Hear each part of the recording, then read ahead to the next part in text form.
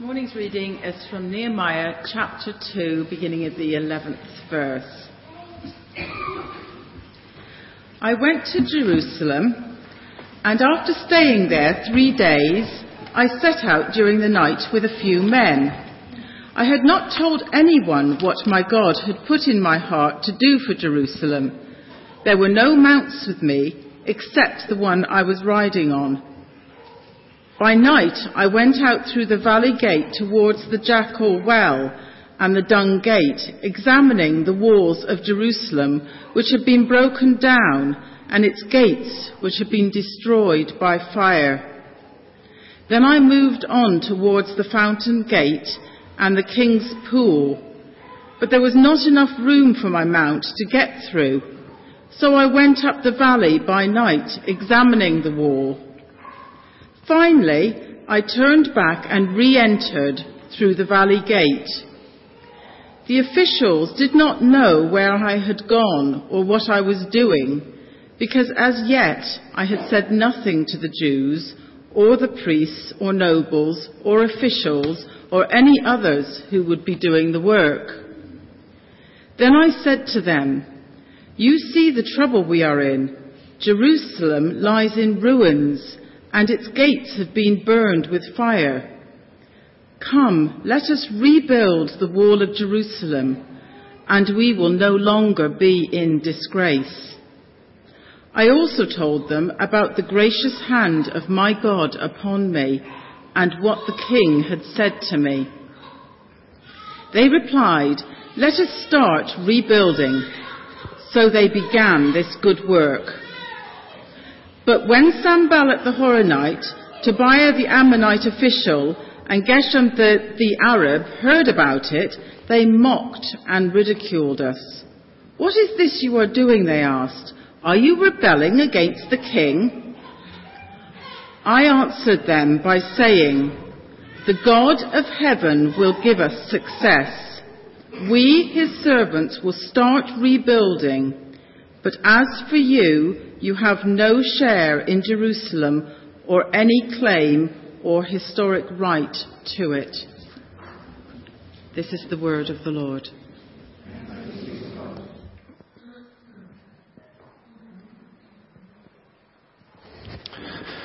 Thank you, Cheryl. Now we need to build the walls of Jerusalem this morning. So I need some volunteers, young and old. So we got the young. Owen, thank you.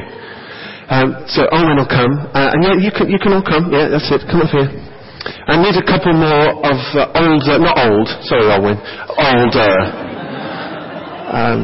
older people. Oh, Keith's coming. Good, brilliant. So, okay, yeah, you can go there. I was going to say we needed a couple of guys for the Dung Gate. So that's so obliging. So, right, what you need to do, like oranges and lemons, you need to make archways and then make a bit of a tunnel and walls either side. So, if you go with Olwyn, Hattie, you go with Heather, and that's it, like that. And then Jack and Ryan and Andrew and Lauren, and then Tim. Oh, there we are. I need one more person to go with Tim. Look, so he doesn't feel alone. Don't all rush at once. Oh, thank you. Brilliant. What's your name? Joel, nice to meet you, Joel. Come on, Joel. You go with Tim. It's his 18th birthday, so give him grief. Right. Brilliant. That's fantastic. Look at that. My talk's about 15 minutes, so if you could just... Right. I've got some sweets here. Okay. Are you ready? Would you like a sweet? Okay, ready? Go on then. Okay. Stay there. If you went down, stay down. Okay, if you went down, stay down. Okay, if you went for the sweets. Do you want a sweet? Yeah? Go on then, John. Go get one. I think you got it. Okay, you got it with your foot. Brilliant. Okay. Excellent. Would you like a sweet? Are you ticklish? No? You want a sweet? You can help yourself there. Go on, get it. That's it, stay down now. That's brilliant.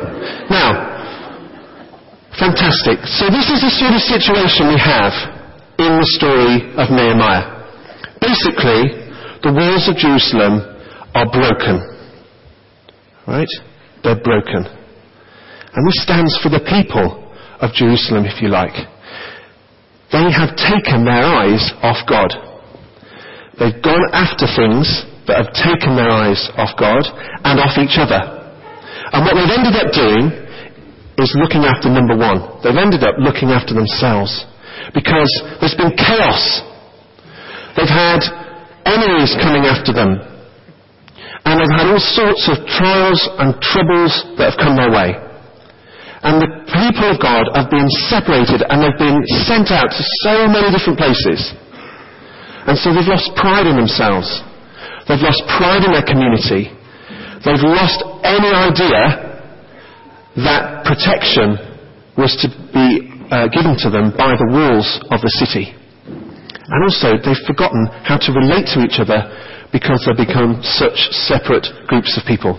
And so these broken walls become even more broken. So you can sit down now. Oh, and if you want to sit on the stage, and Keith, you may want to. That's it. And you can sit there. But you've got to sit nicely, and you've got to be a rubble. Okay, you've got to be a rubble. It's basically a broken wall. Alright? This is what you are. And we'll carry on thinking about you as a broken wall. As I say, the people have taken their eyes off God, they'd taken their eyes off each other, and they'd looked after themselves. And they'd lost sight of the very important things that made up their community life together. Things that left their walls broken and their gates effectively hanging off their hinges. But then Nehemiah came along. And all that was about to change. Now there's no doubt that Nehemiah is on an adventure. He started out in a particular direction and he just can't turn back. He's past the point of no return. He's been given a vision by God of what needs to happen, and the vision is to rebuild the broken walls of Jerusalem. This lot. And in today's episode of The Adventure, Nehemiah does a very sensible thing. He assesses the situation. He visits the broken walls of Jerusalem. And he looks at them. And he knows before he even starts to enthuse the people about the job that they have to do, he needs to see what they're up against.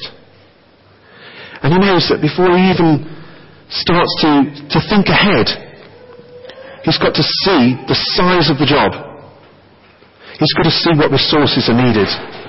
He's got to see what he and the rest of the people are up against. It's so easy, isn't it, to miss out the important stage in any building work. We want to get on with the building. We want to get on with the job. We want to start doing the new thing. We want to do the new project. And so we cut corners.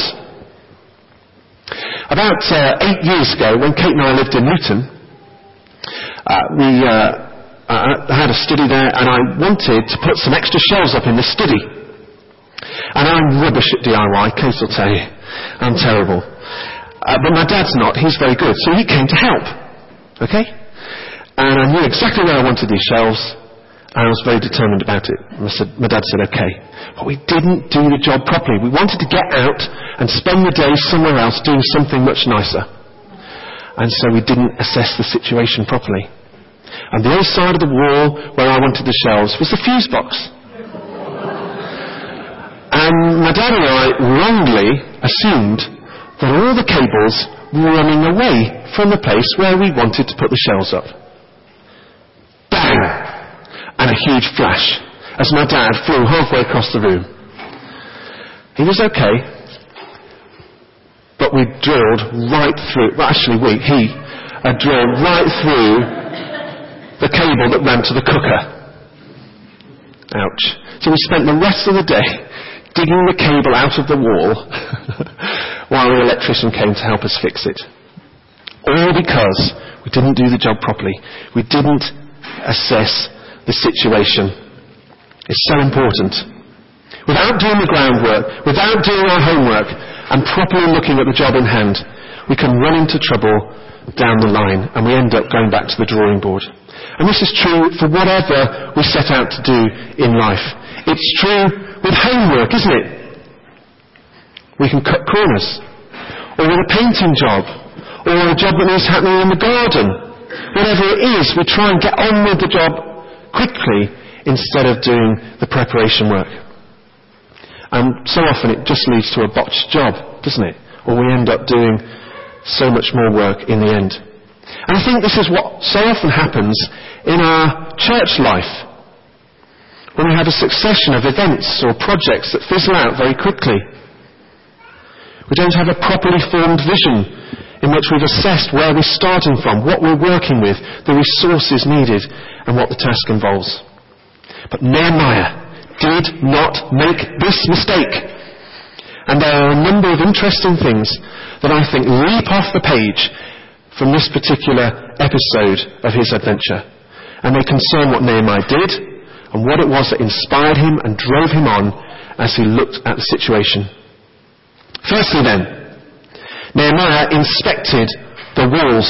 He walked the walls. A little bit what I've been doing this morning, walking the walls. Now the walls of Jerusalem, as I've said, represent more than bricks and mortar.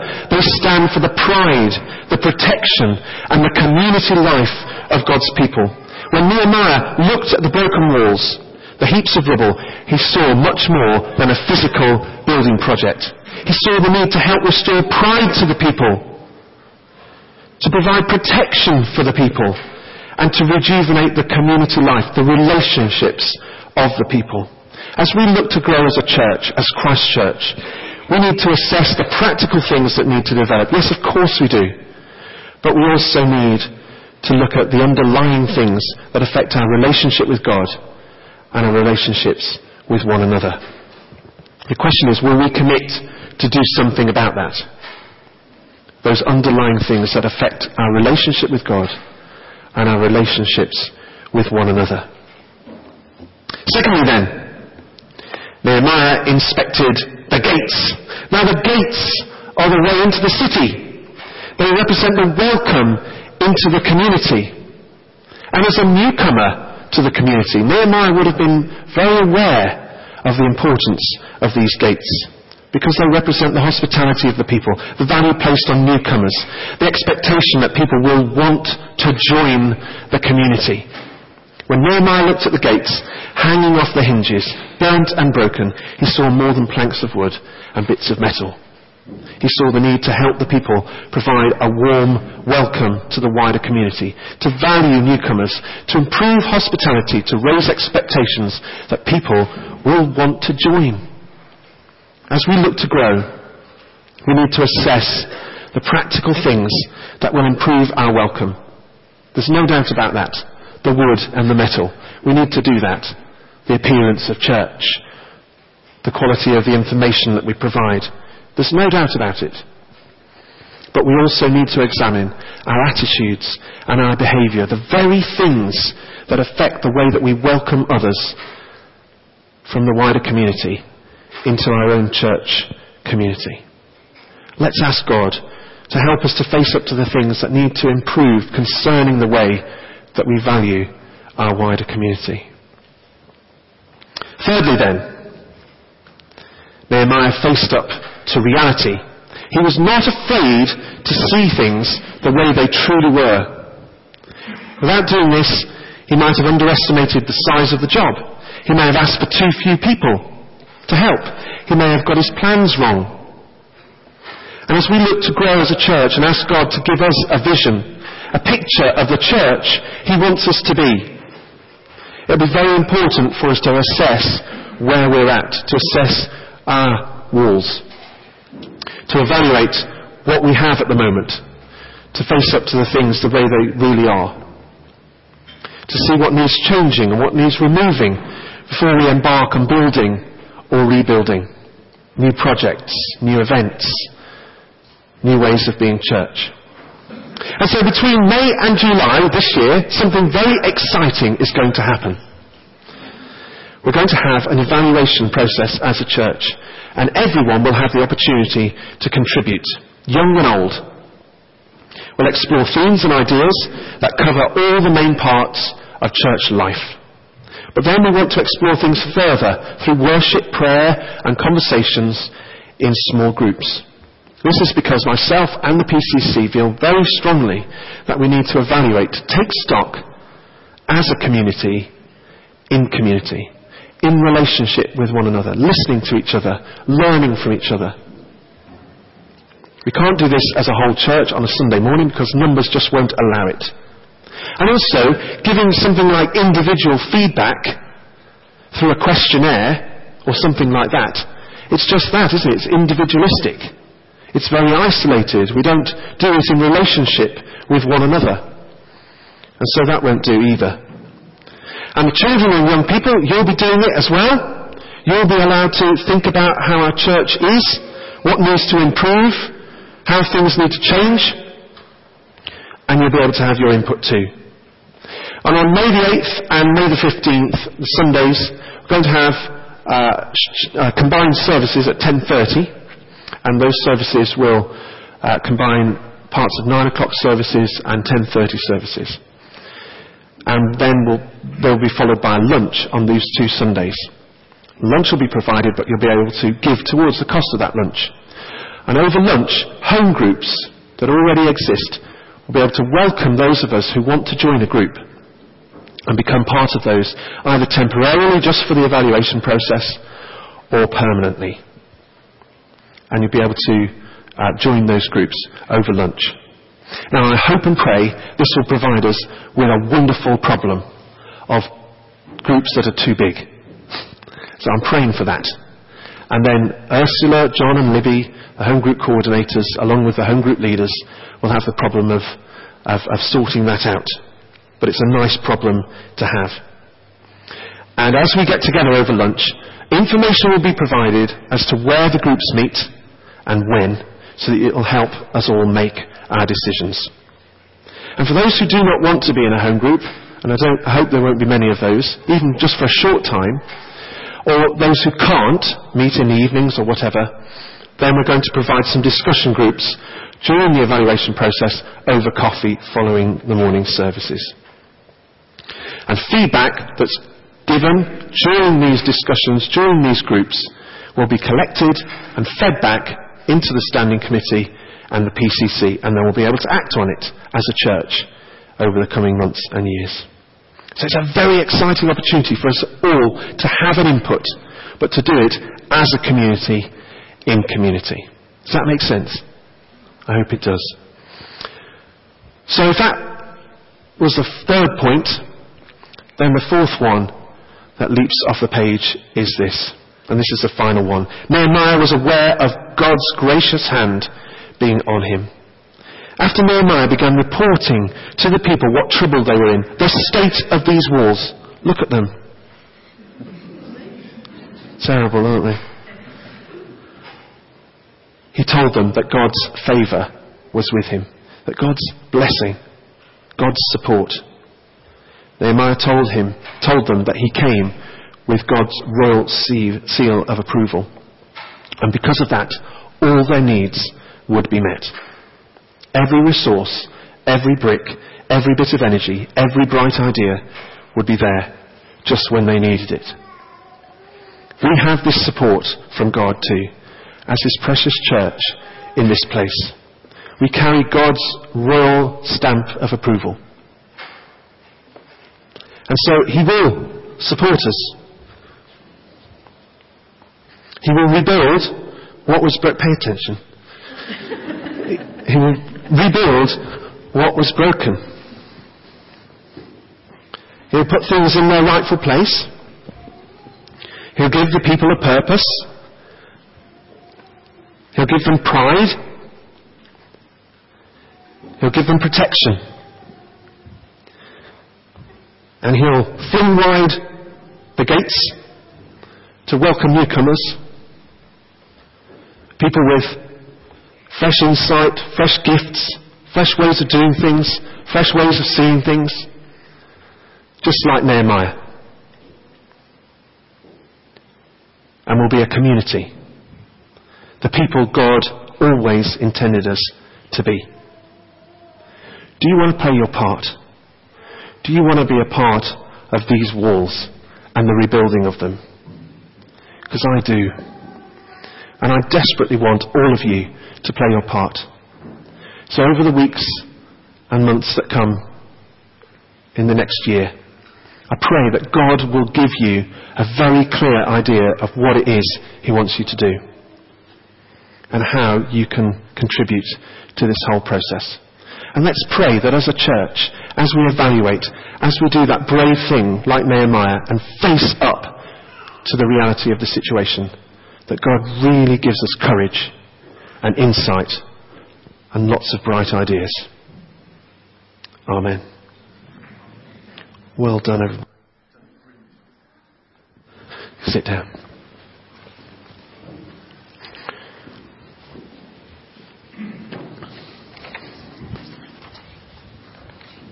Okay. We're going to spend some time now in prayer, and we're going to respond to what we've been thinking about. And